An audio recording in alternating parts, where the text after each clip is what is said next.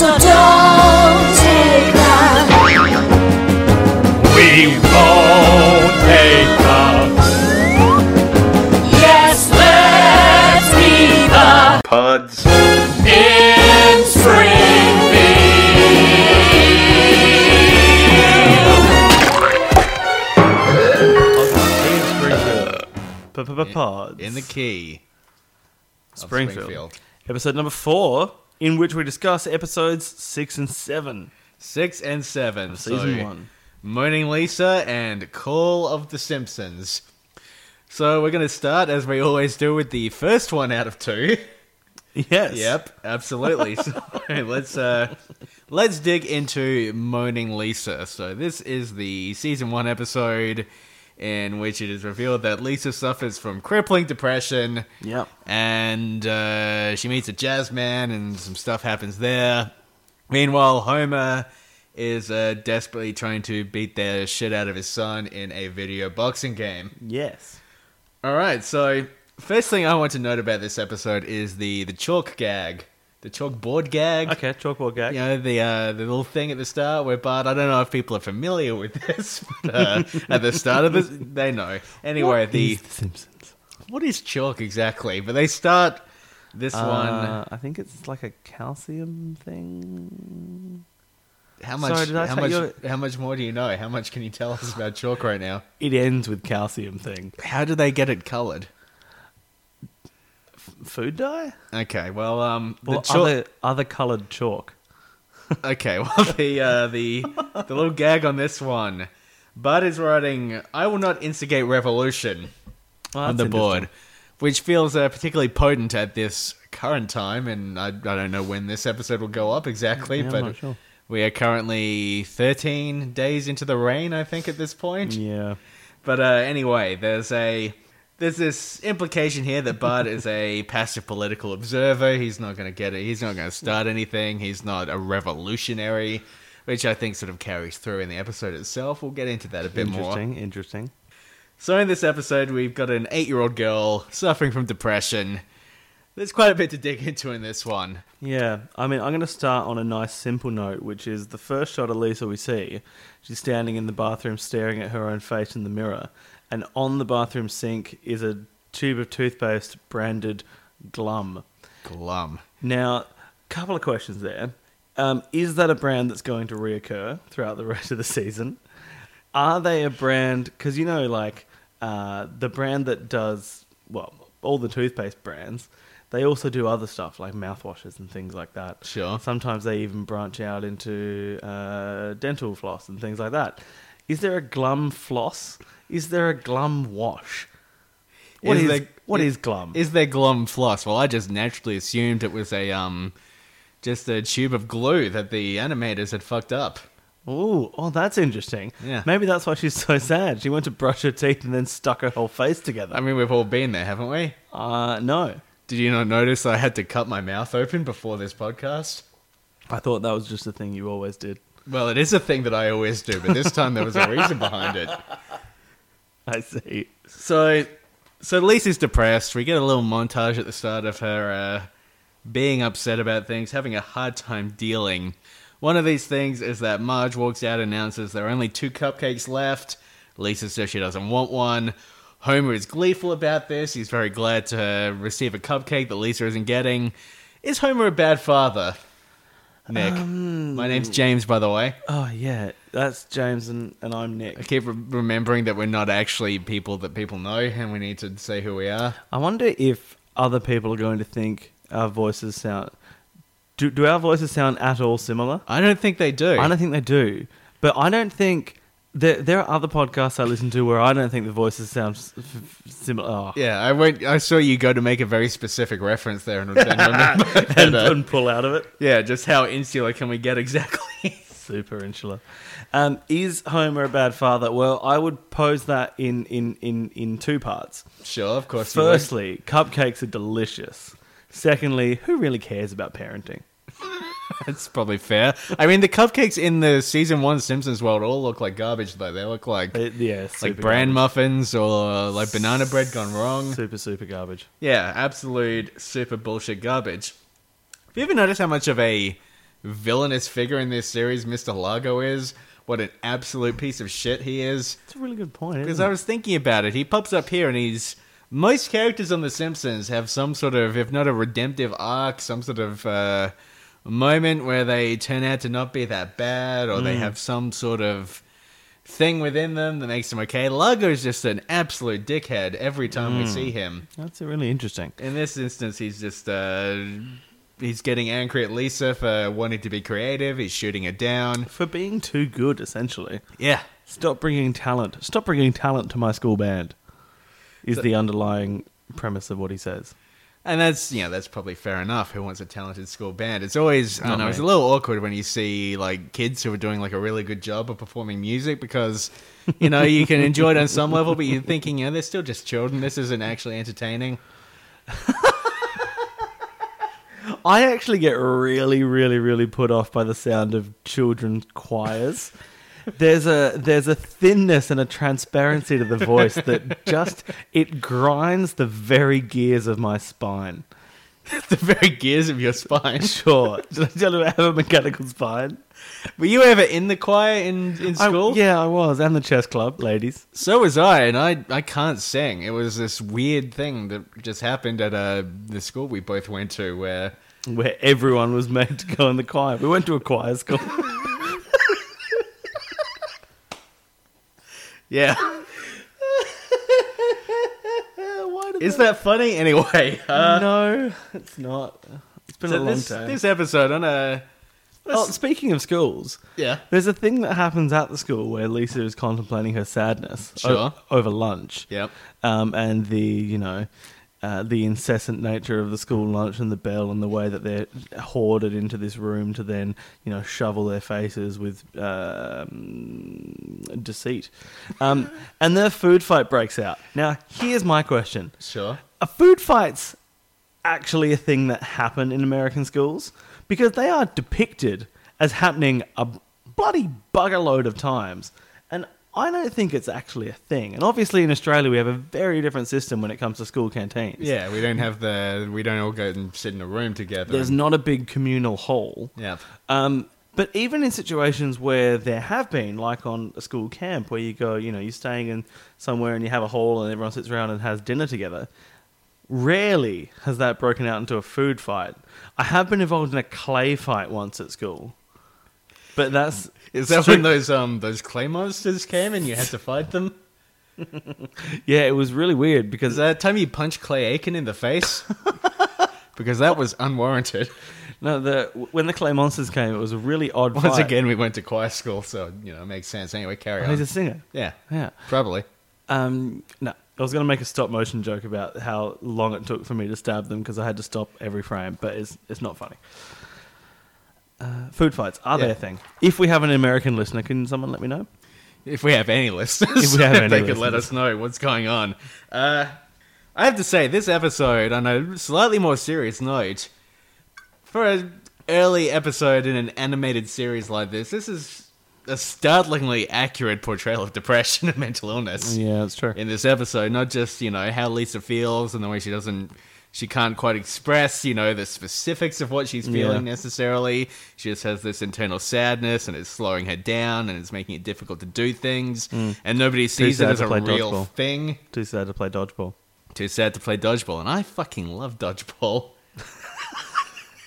I mean, I haven't played it in a good 15 years at this point, but I assume I still like it. Were you ever part of the groups that were playing killer hacky, or did you just play regular hacky? I don't know. Because I feel like the closest Some sort of reference- implication here that I must have been hacky sacking at all times. we went to the choir in hacky sack school. Remember the second wing, the hacky sack wing?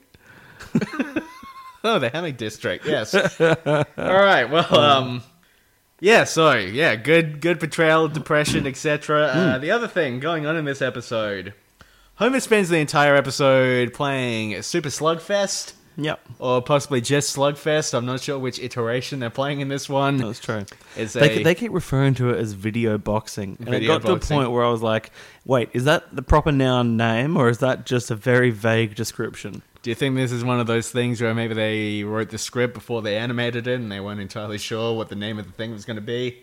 Doesn't seem very likely, James. I don't know. I'm only one man. I can't know these things. But anyway. So Homer is glum because his son repeatedly Wait, beats... Homer's a toothpaste? Jeez, okay. So Homer is pasty about the just flat out pasty about what's going on. So Bart is repeatedly beating him in this game, and this is a very violent portrayal of any sort of video game. He is Super violent. beating him to death repeatedly. There's blood everywhere. We've already established that Homer is a potential serial killer. He's obviously abusive. Yeah. There's some stuff going on here. Homer spends this entire episode striving to symbolically kill his child. It's pretty intense. Yeah, he's, obviously he can't, if he could get away with it in real life, I think he would, but Yeah. he's very invested in the idea of learning how to play this boxing game so he can beat his son until he collapses dead on the ground. It's like a reverse Oedipus. In that, he wants to kill his son and have sex with his own wife, which is... Oh, wow. It's a double-pronged reverse Oedipus. The other interesting thing, and this, maybe this ties into the time travel stuff you've been talking about shit. on this podcast. Wait, I'm going to sit up and pay attention now. One thing I noticed is later on, we go to the arcade. Sure. And the arcade, all the video games portrayed are mostly just like flashing lights and bullshit, which as a video game journalist, I can say is accurate. That's what most games are. But we get to see what the arcade version of Slugfest looks like. Sure. And it looks exactly the same as the home system version. Now, if we take ourselves Ooh. back to when this season came out, and the fact that they seem to be using a pretty shitty joystick controller, one button One joystick, there's not a lot going on. And Do you yet reckon this it's a system... 4-way or an 8-way joystick? Good question. I'm going to say 8-way. I think, judging by some of the movements that Homer was making in the ring when he was trying to evade the punching of the Bart, I reckon it was an 8-way. I would say 'Cause the he had some complexity of diagonal the... movement. Yeah, this definitely seems like the thing to get hung up on. I'm glad I stopped down. I'm looking over at your notes in the entire page. It says 8-way, 4-way written over and over again. and it's just diagrams of me trying to remember how joysticks work. In any case, this system with a very primitive controller has somehow hosted an arcade-perfect port of what seems to be a pretty advanced game in this world. It's the only game that isn't just bullshit and lights. That's true. That is interesting. So is technology more advanced in this world? Is it a time travel thing? Is it a Colossus thing? I think it's look, yes to all of them. I think it is a time travel thing because once again we have the simultaneous kind of split universe within the same world. Of course. Where you've got highly advanced, for the time being, home games in the same time as you've got the highly advanced... I mean, trying to think of other perfect arcade ports... the first one that comes to mind for me was when they released Time Crisis 4 for PlayStation. And the only reason that game sticks in my head is because the menu screen always made me laugh, where we go, Time Crisis 4. It's such a pregnant pause. Okay. Sure. Sorry, I got... All of that's fine. Just snorted on the recording. Oh, no. So anyway, Sorry. In the same episode, there's a scene where Lisa is sent home from school because she said she's too sad. Homer and Marge get given a progress report. It says progress report at the top. It's signed by Skin Dog himself. Old mate Skin Dog. It says, Lisa refuses to play dodgeball because she's too sad. Is this meant to be... Is she being chided for this? Why is she being sent home for this? Why is this... don't know. What is this note meant to indicate? What is it meant to indicate? Because it doesn't come with any referrals. Is Lisa in trouble here? Or is the school relatively... Bless you. I wouldn't usually say bless you, but on this podcast I need to seem like a polite human being. Gross. Yeah, I was a bit confused by that, and then the scene... I think, to be honest, I think the school is chiding and chastising her because everyone except Marge in the very end of the episode takes a horrible view towards mental health. Yeah, absolutely. Yeah, like it's insane. Like, can you imagine now? Take the dodgeball scene. I'm too sad to play dodgeball. Okay, that's an odd line, but can you imagine the Today Tonight / a current affair shitstorm that would occur if the teacher said, "What? Too sad to play dodgeball? That's ridiculous," and then commanded 30 students to continue to throw balls at this person. Well, one thing I like about this is that you take a perfectly reasonable outrage and then attribute it to the most unreasonable TV shows around. That's fine. I understand. I like to cut off my own anecdotes. But yeah, and one thing I picked up in this scene is that when Lisa is sad, Homer doesn't know what to do. He commands Bart to do the vacuuming because he only knows how to punish Bart. And what does Bart do? He just does it. He does the vacuuming. He gets the vacuum. He's angry, but he does it. What do we know about Bart from the beginning of this episode? What can he not instigate? Oh, Bart can't instigate revolution. He can't instigate revolution. See, this is a callback to the thing that James mentioned at the start of the episode. Yeah, And I didn't know he was going to do that. To be honest, I'm pretty impressed. This episode is really about revolution in a lot of ways that I don't want to clarify, but it's certainly a thing I think that is happening. As long as there are no follow-up questions, this is about revolution. Can I talk about when Lisa starts playing the saxophone? Of course. I find it interesting that Homer refers to it as an infernal racket, because it is the second time in 6 episodes of The Simpsons that someone has referred to a horn instrument as being infernal. Okay. And I kind of feel like it's not a word that anyone ever uses in any context other than discussing horns. What was the other example? When Burns said, "Will you cease that infernal tootling?" Ah, yes, okay. Yeah. Is this some sort of Dante reference, do you think?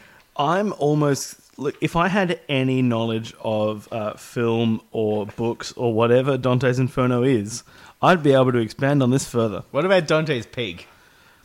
Isn't that one stage of whipping egg whites? You have soft peak, firm peak, Dante's Peak? It might be. You're the egg expert.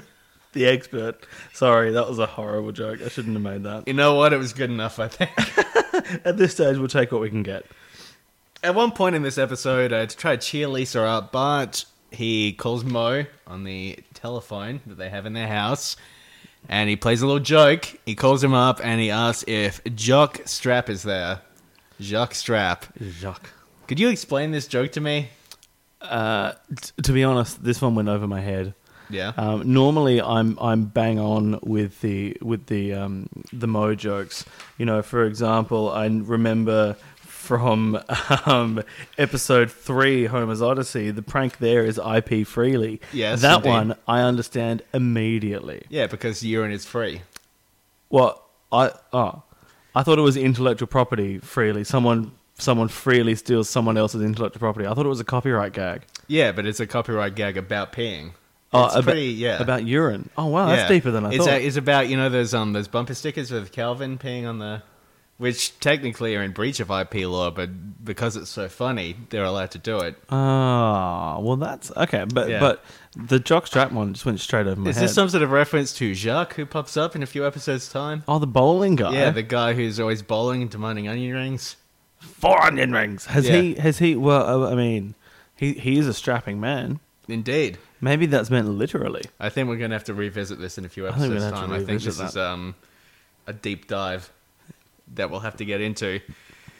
Bleeding Gums Murphy is really animated in this episode. He seems to... His face does things that no other face does. Yeah. I don't have a whole lot to say about him beyond that, except at the end of the episode, Bleeding Gums Murphy, we meet him midway through the episode. He's a jazz man. He's on a bridge. He's playing his jazz. He doesn't brush his teeth. He's the moon is too big in this scene. There's something going on there. Some sort of monstrous influence. I don't know. It could be a Colossus thing. But anyway, I have a feeling that Colossus has altered the gravity of the moon. You know, I think that's implied pretty heavily. But towards the end of the episode, we see Bleeding Gums again. He's in the club. He's performing this song, and it's a song that Lisa sang to him earlier in the episode. It's a song that Lisa came up with. and now Bleeding Gums is in the club. He's singing it. I never used to think much about this, but now, as the creator of a world famous podcast, the sole creator, I might add, it hits me that what is happening here is that this old jazz man has blatantly stolen a song from an 8-year-old and is now performing it for profit. It's not great, is it? No, and Lisa seems completely fine with it. She doesn't object. She doesn't take issue. She's too young to understand the intellectual property implications. Yeah. As a matter of fact, it's back to the IP Freely issue, if you like. She's too young to understand the contractual relationship that was that is being circumvented by his blatant ripping off of her lyrics. Because actually, in music, copyright rests in the lyrics and the melody. Yep. And the lyrics and the melody were both Lisa's creation. So he has blatantly ripped that song off of her. IP is literally freely distributed in this episode, then. It literally is. So where does Jacques come into all of this? I don't know. Is he the one doing it? Is he the mastermind to all of this? I don't know if Jacques is mastermind material. I don't think he's that's a mastermind bit of a material. reach. But, I mean, anyone who specifies the number of onion rings they want is a very simple mind. It's not a mastermind. One thing from this episode, and this is one of these The Simpsons Has Ruined My Life things that Sure. I've alluded to in the other episodes. Lisa leaves the house and she goes and she meets with this jazz man on a bridge and they hang out for a bit. And Lisa's a little worried, but not super worried. Sure. As a kid, I used to watch a lot of The Simpsons, and I would see the way Bart and Lisa would just sort of gallivant around town freely, just meeting and hanging out with people. And I just used to think that life in America was very different from how it is in Australia. More food fights. That's part of it. I used to think people were getting pudding in their eye all the time. But, a large part of it was that I thought... there's that joke in the episode where they go to Australia to get ahead of ourselves a little bit, where Homer says, so let your children run wild and free. For as the old saying goes, let your children run wild and free. I used to think that was like an actual policy in America when I was younger. Well, I mean, part of me thinks that in the late 70s, early 80s, like I understand we're talking late 80s, early 90s here, but I think late 70s, early 80s, it was a policy. Everyone just left it to Beaver, you think? Yes. Yeah, That's exactly okay. what I think they did. No, honestly, I think it wouldn't be uncommon to see, infants roaming the streets, flipping off grandmothers, There's stealing wild packs of their cat infants food. that took over Manhattan in the 70s, The wall packs? The did you say? wild packs. Wild packs. I thought you Did meant I? the wall packs. I was like, no, I'm not talking about infants on walls. I'm talking about infants on the streets. Oh, okay. Possibly Wall Street.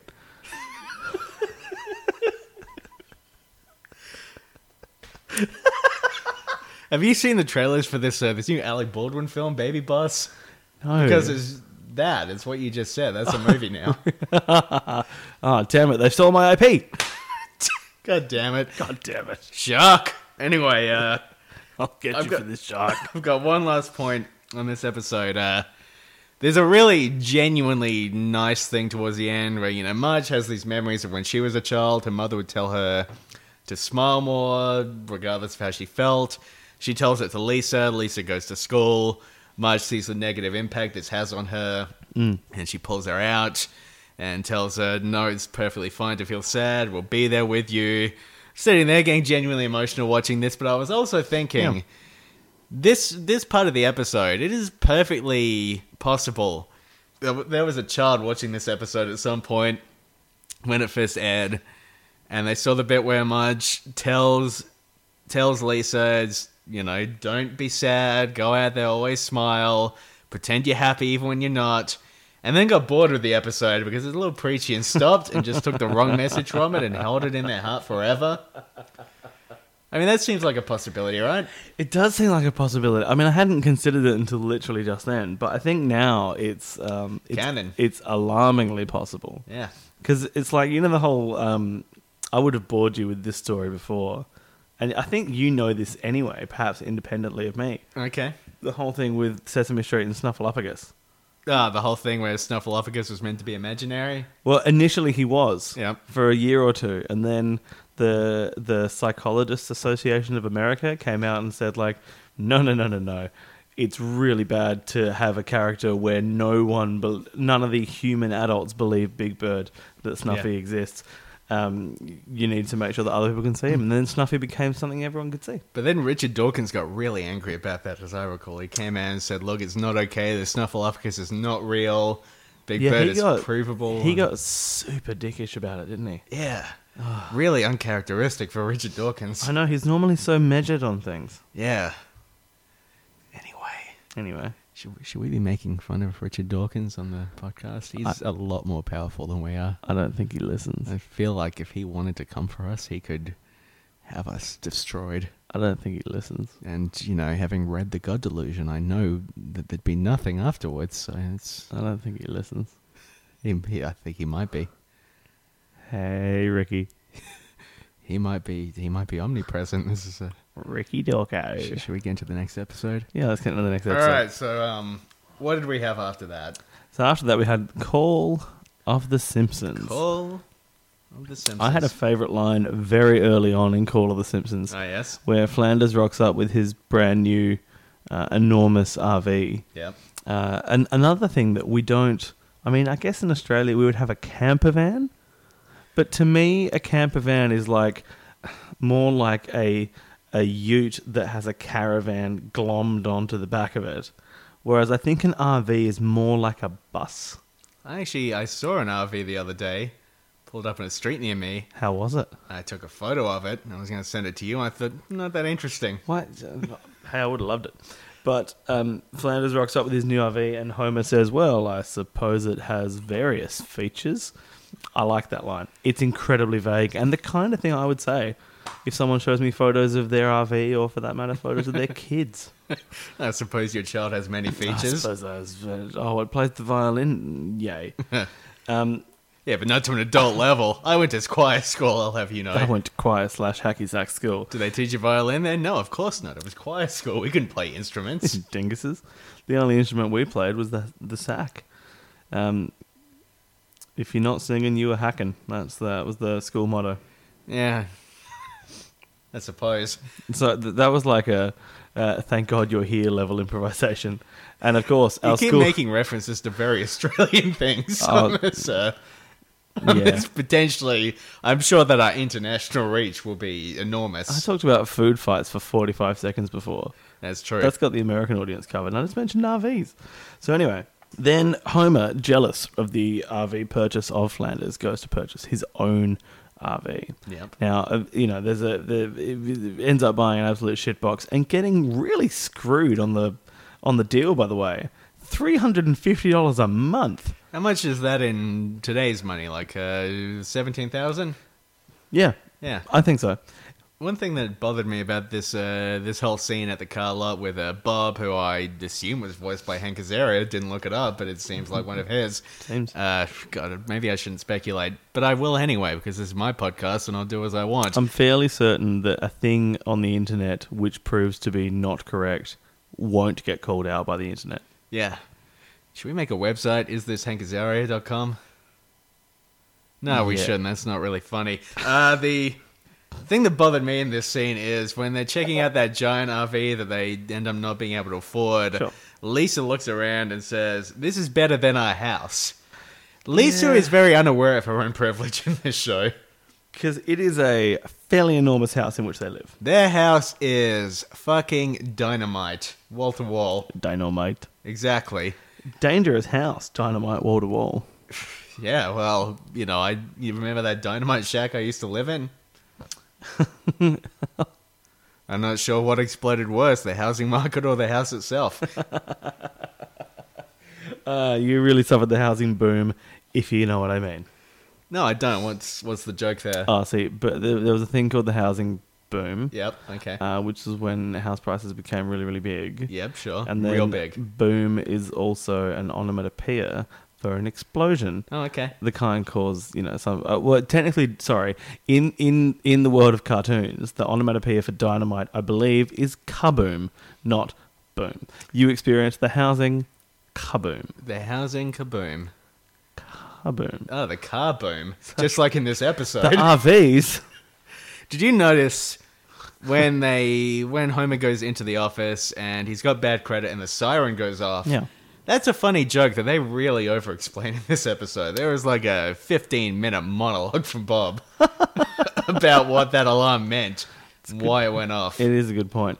'Cause Really overdid it. Yeah, they really oversold that one. Also, you know what's the thing I find interesting about the horrible deal for the shitty RV? Yep. Is that this comes... Well, hang on. Sorry, let's go back a bit. Can we establish in Simpsons canon what is the length between episodes? Is there a uniform length? Or are we getting various snippets of their life? Could be a year between episodes. Could be an hour between episodes. Is there a thing? I would assume there isn't. That seems like a fair assumption. Good riff, Jackal. No, because... So this is episode 7. In episode 1, they had the crushing financial defeat of Homer not getting his Christmas bonus and Yeah. Christmas being ruined.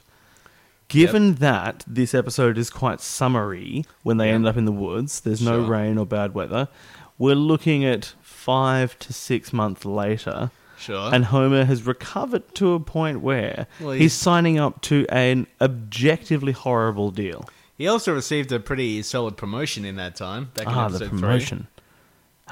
Good point. Okay. But it's a fair point. It seems like he's got some solid savings going. Somehow. Somehow savings. Be a bad name for a sitcom, but a good name for a radio show. Anyway, Hosted by Paul Clitheroe. when they're in the RV, when they're in their RV, they're driving into the wilderness. Bud and Lisa are playing a game called What's That Odor? I've been wondering, do you think we should start playing that on this podcast? In my house, I wouldn't recommend it. Because every week the answer's going to be, I don't know, something rotting in the sink. Is there anything in the sink right now? Too visual. Let's There are some not very washed dishes in the sink. That's entirely fine. Although I did light a candle before, and that candle, it's a man candle. And it's meant to smell like leather and bourbon. Wait, what? Why do you own that? Someone gave it to me as a present. Okay. You didn't just, find it under a bridge or something? Just a whole crate of them? Oh no, it was a person under a bridge that gave me the candle. Oh, okay. Do they call them It's a bridge man candle. candles or mandals? I believe this is a man candle. Okay. They didn't portmanteau it. That's just fucking bad, though. Man candles. Yeah, just on I a mean- basic conceptual level. The problem is, as a concept, man candles aren't great. I have to admit, I really like the smell of that candle. It is a great smelling candle. But I've had women also say they like that candle. How much candle chat are you having? Mate, I've got a Forest Berry Glade candle over there. That one's bullshit compared to the leather and bourbon. Forest Berry Glade. That sounds much better than leather and whiskey. The leather and bourbon. Leather and bourbon. Oh, no, that just sounds like Don't mix your brown spirits. waking up after a bad night. I'm not going to ask. I don't want to know. It's probably fair. Sorry, what you were saying about something about driving the... Oh, well, you watched that odor. Yes. Yeah. Very sure. funny riff. I enjoyed that. The RV ends up going off a cliff. Yeah, which is absurd.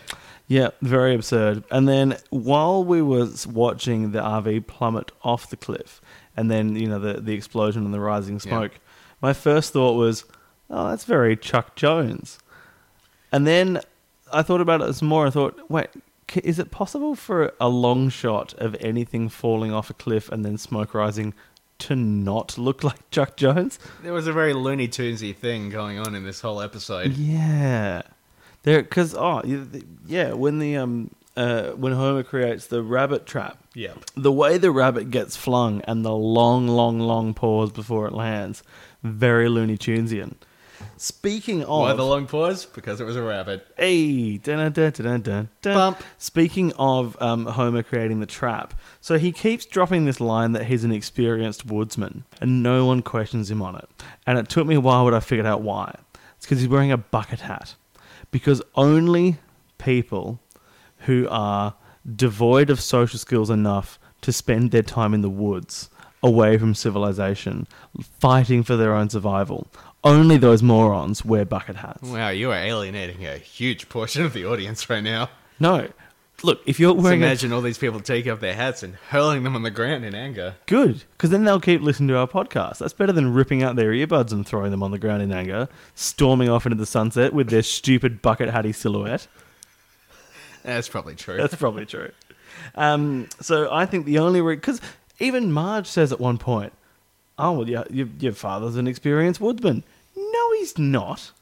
But it's the bucket hat. The bucket hat tricks people. You think the hat has some sort of mind control thing happening?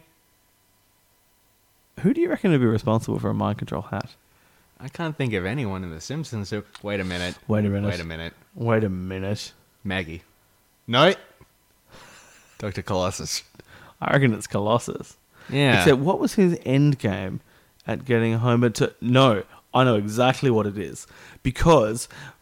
So the end game, he put the hat on Homer, the mind control hat on Homer, Sure. that led to a sequence of events that ended, and I'm jumping ahead in the episode here, but we'll come back, that ended in the fake footage of Bigfoot. Now, what would a supernatural evil genius want to hide behind? They want fake footage of Bigfoot out in the public eye. So that then, while everyone's off dancing around the decoy bloody Bigfoot going, oh, look at him and his dilection for pork chops, he can just be up there changing the gravity of the moon, pulling it forward, crushing Earth under its own gravitational field. Colossus and the mind control hat. God damn. I've had a lot to drink tonight. No, you haven't. No, sorry, I wanted to make a joke, but that was... This is running so much deeper than I ever could have anticipated. Hmm. I mean, I knew that Colossus was the backbone of the series and, you know, that he influenced the actions in every episode, whether we could see it or not. But this is really something. In many ways, Colossus is a character of the show. You know, in some ways, Springfield is the sixth character in the Simpson family. Yeah. In much in the same way that Liverpool was the fifth member of the Beatles. Oh my god, really? I don't It know. was Liverpool? Liverpool. I've got a question for you. Can't wait. At one point, after the RV goes off the cliff and they're all looking down at the heaping wreck that they all narrowly escape dying in because Homer is a very bad driver and somehow nearly drives the car directly off a cliff, which is fucking crazy. Lisa looks down and she says, "The Simpsons have entered the forest," in this great voice. Is that a thing? Is that a reference to something? Yeah, that's what. Is that meant to be, or is that just like she's saying something strange and it's just there? And it's, I think it's... like they say it like it's meant to be a thing, but I don't know what thing that's meant to be. I don't know what I think that's meant to be either. I mean, I take it as, well, here was a perfectly peaceful, tranquil thing, and we've ruined it with our missile of bullshit. That's what I took it to mean. But I also thought they're lingering on that line for a long time. That Yeah. must be a reference that I don't understand. What does it mean to enter the forest? Is this some sort of Werner Herzog thing? Or is this, I don't know. What are we to believe here? Who? Warnie Hedgehog. I said Werner Herzog.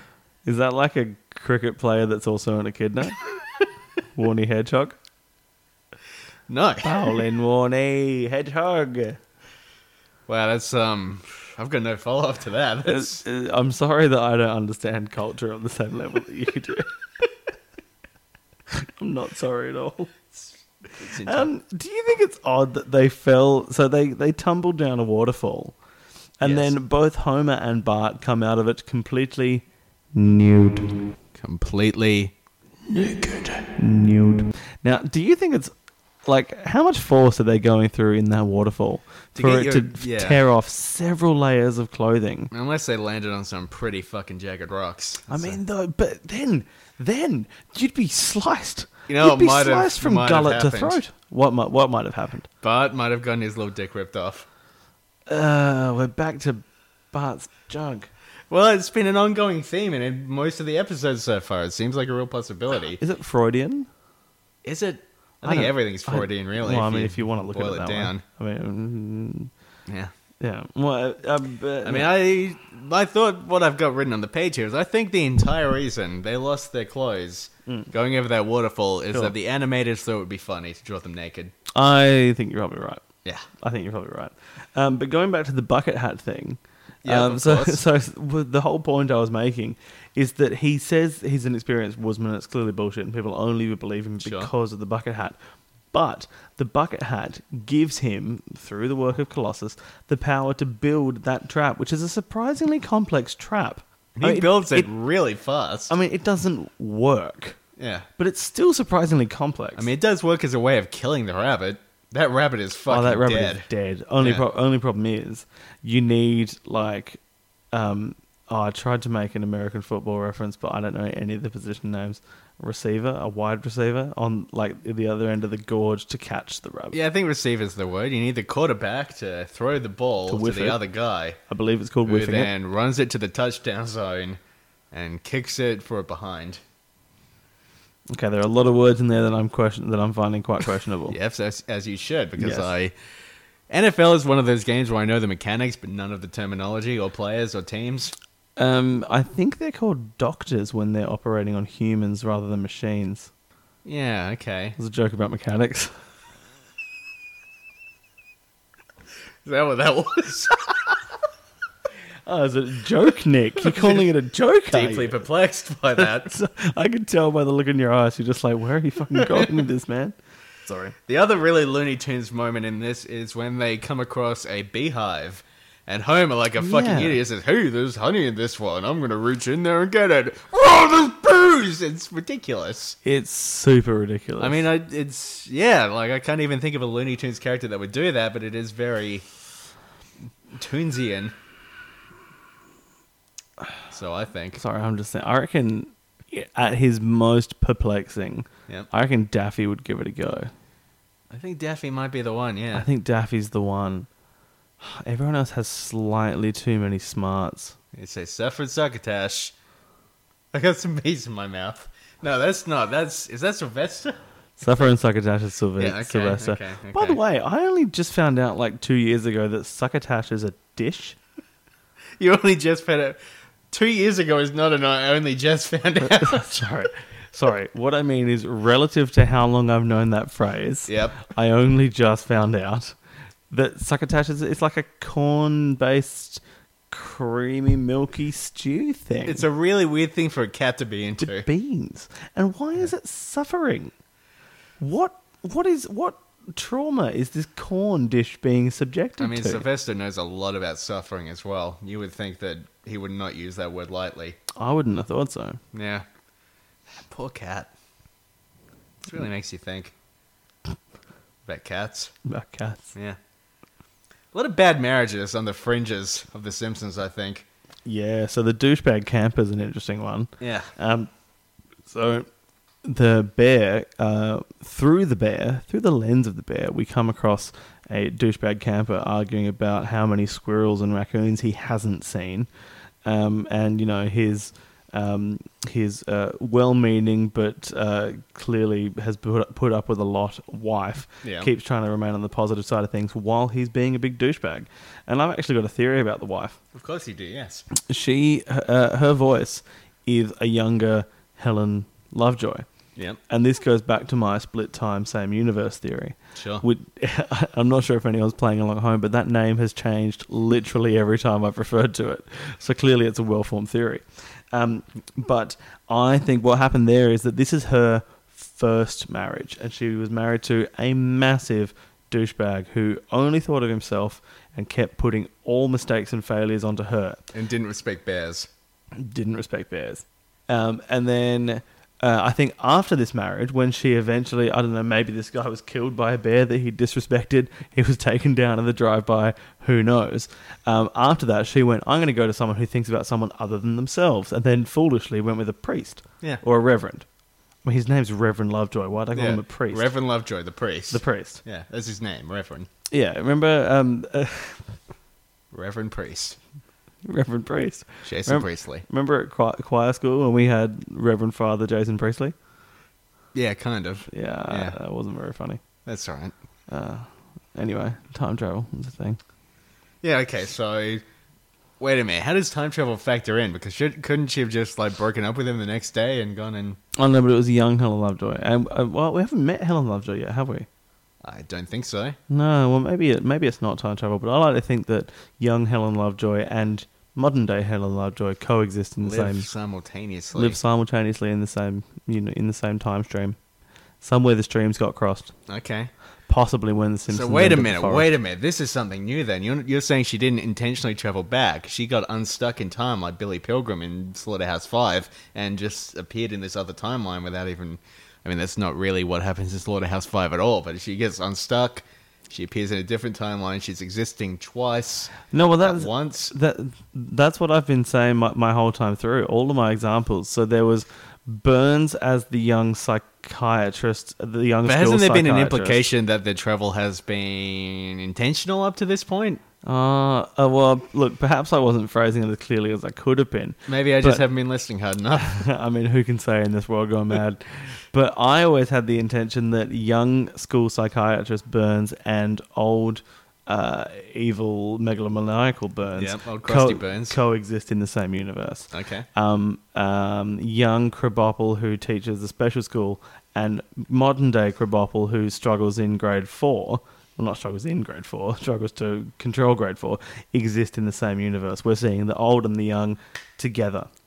You know, to make this really interesting, the current showrunner of The Simpsons, whose name I do not remember, because I don't really watch The Simpsons anymore until we get up to it on this podcast, I suppose, but the current showrunner has said that his ideal ending for the show would be that the final episode ends with The Simpsons arriving to go to the recital at the beginning of the first episode of The Simpsons. Do you reckon we'll finally see Norm then?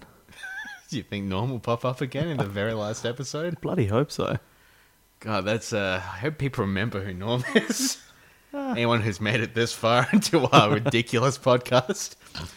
Speaking of which, there is a surprising amount we have not gone around to covering in this episode yet. So I don't know how long we've been going. I don't think it matters. You can talk about the Let's go. I want to talk about these bears that kidnap Maggie. Okay. There is some pretty severe negligence going on here. Mm-hmm. With the bears, Marge thinks that Maggie is with Homer. Homer thinks that Maggie is with Marge. Maggie has literally been kidnapped by a bunch of fucking grizzly bears. Bunch of bears. And having seen Werner Herzog's Grizzly Man, I know that what usually happens when people hang around... Sorry, Nick is losing it right now. yeah. What usually happens is that people get fucked up by bears. They get mauled. So I've got this look, I've got a bit of a theory here. Bit of a... Is this a moment where we lean into the mics? Is it that kind of theory? I'm not really sure yet. I think we Okay, just need sorry. to... I'm back. Okay, so Maggie, she's kidnapped by bears. The whole thing seems, it's funny, it's a jape, it's fun on the screen, but it's ludicrous. It's ludicrous what's happening here, right? Do you mean Ludacris the rapper? I was making a little shout out to my boy Ludacris, but I also Yeah, try to girl. make a point here. Oh, sorry. Okay. So these bears, there is no way the bears, in my mind, don't just kill Maggie. Just Right. Yeah. So my thinking is, the Simpsons realize what they've done, right? And as a coping mechanism, Yes. the rest of the series.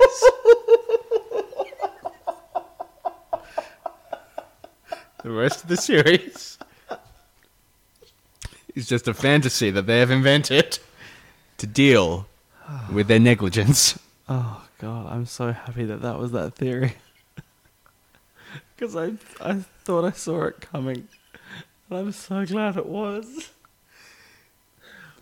Okay, well, that's a very interesting theory. Yeah, I definitely think there's a strong possibility that the baby is killed by the bears. Mm. And then the rest is just... I mean, would the phrase drug-induced psychosis be an unfair characterization? I just think they just slip back into their own minds. That's why their adventures are so wacky, man. I mean, in many ways, it's like Sucker Punch. Yeah, probably. I'm not going to see that fucking film. The other major plot point, Sure. and I think we can agree this is a perfectly reasonable way for the episode to end. Some guy sees Homer with some mud on him, thinks he's Bigfoot. Yep. Yeah, it's just, they think he's Bigfoot, and why wouldn't you, right? It is such a ludicrous turn, and no, I don't mean the rapper. That is- Ludicrous Turn, my favorite rapper. yo, ludicrous turn. Don't try to do that. Was that? Oh, sorry. I'd like to apologize.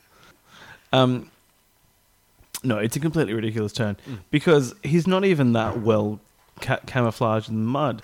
He's literally just a muddy person. Do people really not know the difference between a Bigfoot, a Sasquatch, if you will? Yep. Wait, is Sasquatch and Bigfoot the same thing? I definitely referred to him as Sasquatch several times in my notes, yes. Is Sasquatch a wintry Bigfoot? That's a Yeti. Fuck. I think Sasquatch is I think Bigfoot is a specific Sasquatch. Okay. Interesting. Cool. How do Yowies fit into this? A Yowie, the little chocolatey treat you give a child. Yeah. That is available only in Australia and contains a little toy. Yeah. Well, I think it's related to the bunyip, isn't it? Yeah, it is related to the bunyip. You know, the local paper in Gaul is called the bunyip. Yeah? Yeah. I don't doubt it. And how did that relate to... Wait, is the bilby a real creature or a mythical creature? I think a bilby's real. A bilby's... Hang on, can I quickly Google this? Okay, I'm just going to talk while you do that then. So yeah, Homer gets mistaken for a big-footed creature. He is eventually captured, tranquilized, taken in. Sorry, I started searching, are bilbies real? And then I got, are Bible stories true? Different thing. Well, that's not for us to say. I'm sure the show will tell us eventually.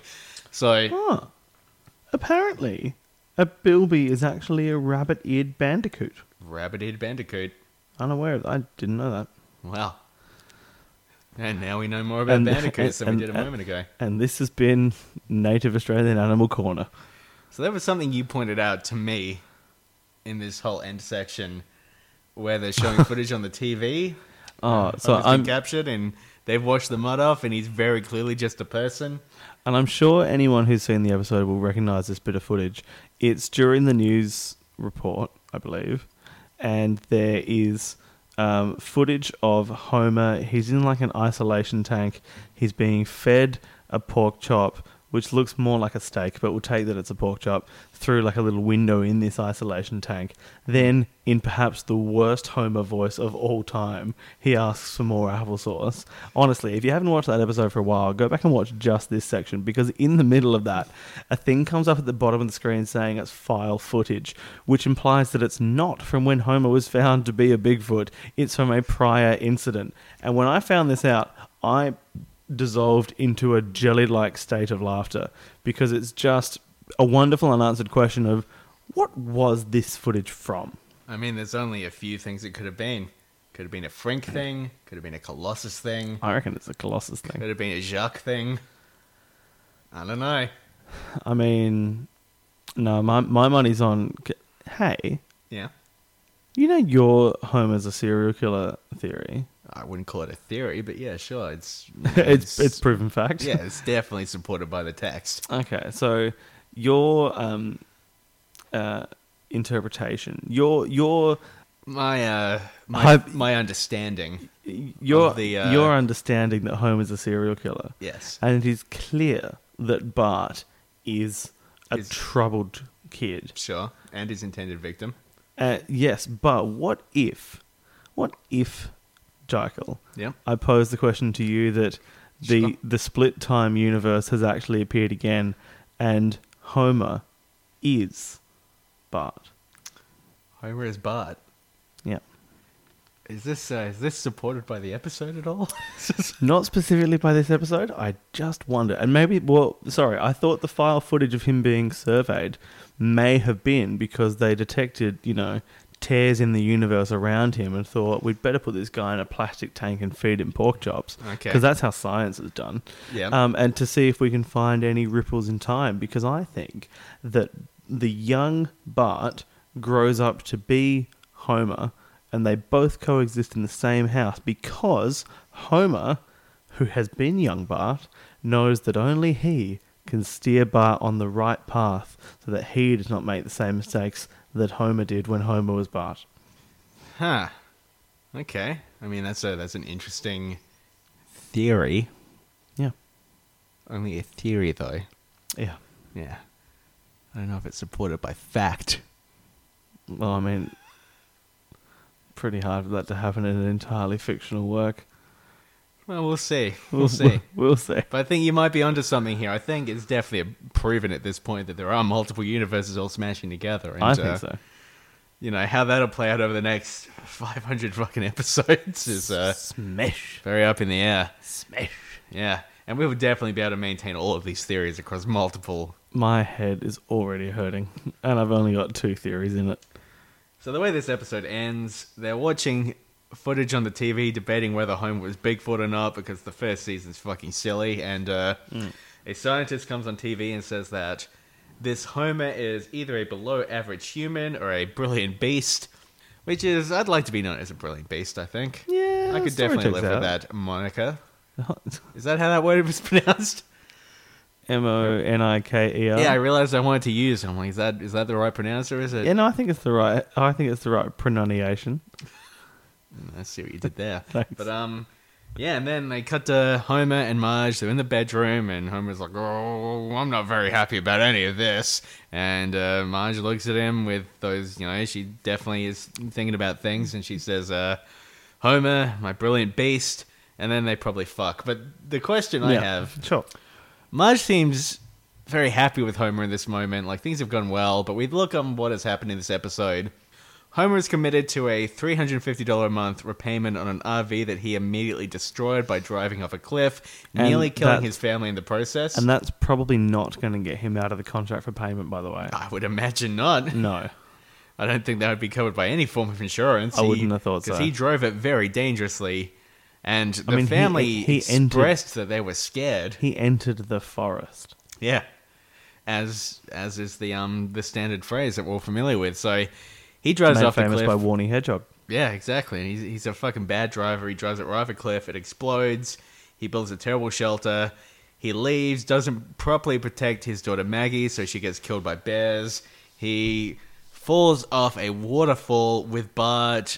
Maybe Bart gets his dick ripped off. He just disappears into the forest for several days. This is his fault in the first place. What is Marge so happy about? If this was any normal family, they'd be like the dickhead camper and his lovely Lovejoy wife. Post-traumatic stress disorder over a bare shredded baby. That's why Marge isn't happy. Marge is oblivious. Marge can't take in anything from the perception of from the plane of perception on which you and I exist. Sure. Which band was it that put out that album, Bare Shredded Baby? Bare shredded baby. I believe that was by Oasis, wasn't it? Sorry, there's no joke there. That was just me. I should have said James Blunt. Damn. I'm in my head. I'm trying to change Baby on Board, but it's not quite happening. Don't try. No, I won't try. All right. Well, that felt like about 3 hours, so I think we're probably done, are we? I think that's the first time that we've gone ultra marathon styles. I think we're done. Okay. Thank you for listening. He's at Jickle, Gickle. Jickle. Yeah. Oh, I said G, didn't I? You sure did. That's J.I. Gickle. Wait, is there a Gickle? Don't know. Let's talk to them. I'm Nick Ibis, Nickibis. Thanks for listening. And this has been Pods in the Key, etc. You know the rest. In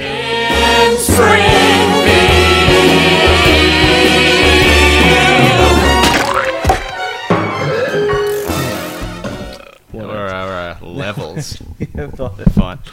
I mean, it's a little less crucial now that I've got the ability to balance it. It's Yeah, just that sure. if you get crunchy, I might. Okay. That was lovely. Yeah. Cool.